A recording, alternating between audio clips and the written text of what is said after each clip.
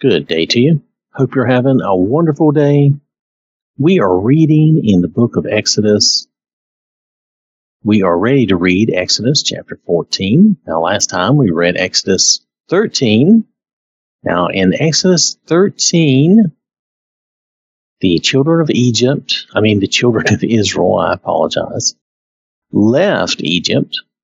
And I'm going to read the last couple of verses here. And the Lord went before them by day in a pillar of cloud to lead the way, and by night in a pillar of fire to give them light, so as to go by day and night. He did not take away the pillar of cloud by day or the pillar of fire by night from before the people. And with that, we are ready to read Exodus chapter 14. Now the Lord spoke to Moses, saying, Tell the sons of Israel to turn back and camp in front of Pi-hahiroth. Now I'm going to pronounce these names as best I can, as always, but we know I'm terrible. Let's just admit it and move on, okay? Between Migdol and the sea, you shall camp in front of Baal-zephon, opposite it by the sea. For Pharaoh will say of the Israelites, They are wandering aimlessly in the land. The wilderness has shut them in. I will harden, make stubborn, defiant Pharaoh's heart, so that he will pursue them, and I will be glorified and honored through Pharaoh and all his army. And the Egyptians shall know without any doubt and acknowledge that I am the Lord. And they did so. When the king of Egypt was told that the people had fled, Pharaoh and his servants had a change of heart toward the people. And they said, What is this that we have done? We have let Israel go from serving us. So Pharaoh harnessed horses to his war chariots for battle and took his army with him, and he took 600 chosen war chariots and all the other war chariots of Egypt with fighting charioteers over all of them.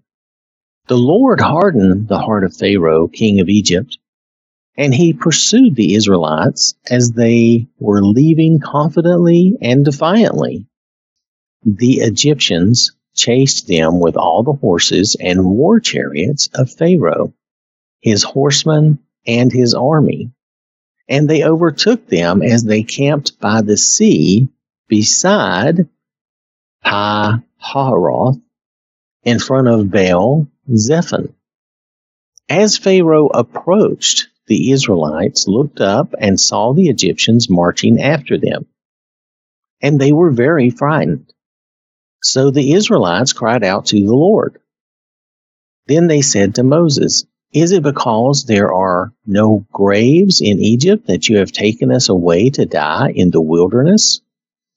What is this that you have done to us by bringing us out of Egypt?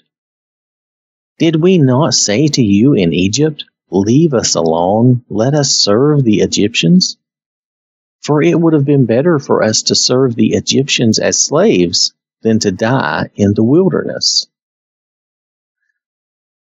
Notice how quickly they turn and they're ready to say that, why did you bring us out of our bad situation? This is a worse situation. Why did you bring us out of that? Notice they're struggling to believe and trust in God. They're going through a big change. I don't know how many times that in life we go through big changes. Maybe we make a big move, a big job change or something. And a lot of times when you make those changes, at first, things seem worse. Okay, I admit it. I made a big move. Years ago, I moved from North Carolina to Ohio. Big move, a big change, big job change. It was a time of upheaval, and there was a lot that I had to do and go through. But it was actually a better thing for me. I grew and learned a lot, and it set me up to be in a much better position where I am now. Sometimes, we've got to go with what, I was blessed to actually know what I needed to do. I'm going to say that. Though at the time when I was doing it, I'm sure I was not, I knew it's what I believed. I believed it was what I needed to do. However, how certain are we when we do things like that? We're not always 100% certain. But I was trusting and I believed that it was what I needed to do, and it has worked out. It has been actually the correct thing, not through anything that really I did. I was just trusting. I was trusting what I was seeing, and I was trusting the Lord that it was going to be correct for me in the long run. But a lot of times, and at first, it was hard. At first, it was a struggle. It was difficult on a lot of levels. And that is the way this is. It's going to be difficult. Now, here at the first sign of difficulty, they're like, well, why did you bring us out here? Just let us die in Egypt. So many times in our lives, our attitude matters. We need to think things through a little bit. If we're coming out of a bad situation, trying to make things better, sometimes it's going to take some work. It's going to take a little time. Sometimes things might get worse for a little amount of time before they get better. Then Moses said to the people, do not be afraid. Take your stand, be firm and confident and undismayed, and see the salvation of the Lord which he will accomplish for you today. For those Egyptians whom you have seen today, you will never see again. The Lord will fight for you while you only need to keep silent and remain calm. Now notice this advice. This is good advice. We need to trust in the Lord, and sometimes we just need to keep silent and remain calm. Keep doing what we need to do. Do what we know we should be doing. Don't let that worry, don't let that fear, don't let those things run you and overrun you or overtake you and cause you to act rashly or incorrectly. The Lord said to Moses, why do you cry to me? Tell the sons of Israel to move forward toward the sea. As for you, lift up your staff and stretch out your hand over the sea and divide it so that the sons of Israel may go through the middle of the sea on dry land. As for me, hear this. I will harden the hearts of the Egyptians, and they will go in the sea after them, and I will be glorified and honored through Pharaoh and all his army and his war chariots and his horsemen. And the Egyptians shall know without any doubt and acknowledge that I am the Lord when I am glorified and honored through Pharaoh, through his war chariots and his charioteers. The angel of God, who had been going in front of the camp of Israel, moved and went behind them. The pillar of the cloud moved from in front and stood behind them. Now, this tells us that the pillar of cloud and the pillar of fire was an angel of God. So the angel that is the pillar of cloud that was moving in front of them moved behind them, children of Israel, to protect them. So it came between the camp of Egypt and the camp of Israel. It was a cloud along with darkness, even by day, to the Egyptians, but it gave light by night to the Israelites. So one army did not come near the other all night. So this cloud, this angel, ran interference between Egypt and the children of Israel to give them time to move along and to protect them from that army. God had everything planned out and was, getting ready to enact this plan. Then Moses stretched out his hand over the sea, and the Lord swept the sea back by a strong east wind all that night and turned the seabed into dry land, and the waters were divided. The Israelites went into the middle of the sea on dry land, and the waters formed a wall to them on their right and on their left. Then the Egyptians pursued them into the middle of the sea, even all Pharaoh's horses, war chariots, and his charioteers.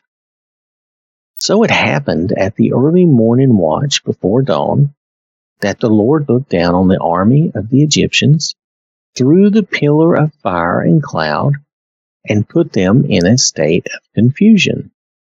He made their chariot wheels hard to turn, and the chariots difficult to drive. So the Egyptians said, "Let us flee from Israel, for the Lord is fighting for them against the Egyptians." Then the Lord said to Moses, "Stretch out your hand over the sea, that the waters may come back over the Egyptians on their war chariots and their charioteers." So Moses stretched out his hand over the sea, and the sea returned to its normal flow at sunrise, and the Egyptians retreated right into it, being met by the returning water. So the Lord overthrew the Egyptians and tossed them into the midst of the sea. The waters returned and covered the chariots and the charioteers, and all the army of Pharaoh that had gone into the sea after them. Not even one of them survived. But the Israelites walked on dry land in the middle of the sea, and the waters formed a wall to them on their right hand and on their left. The Lord saved Israel that day from the hand of the Egyptians, and Israel saw the Egyptians lying dead on the seashore. When Israel saw the great power which the Lord had used against the Egyptians, they feared the Lord with reverence and awe-filled respect, and they believed in the Lord and his servant Moses. So all the other plagues and miracles had not convinced them. The first sign of trouble, they were ready to blame God, blame Moses. Why did you bring us out here? But now, after this, now they've gotten that relief, just like Pharaoh asked Moses and Aaron to get him relief from the plagues. Now that they got that relief, and the Egyptian army is no longer a threat, now they believe in the Lord and his servant Moses. Just think on that. Are we that type of fair-weather Christian? Do we only believe and follow God when things are good, when things are going the way we want them to go? Is that the only time that we're really Christians? Because that's not the way it should be. We should always be believing in the Lord and following him, even during the hard times, even when it's really rough. Like Job. Job is an example of that type of thing, even when everything was going wrong. And that's how we should be. So I want to thank you for listening. Hope you have a wonderful day. May God bless you and keep you safe. And remember, God loves you.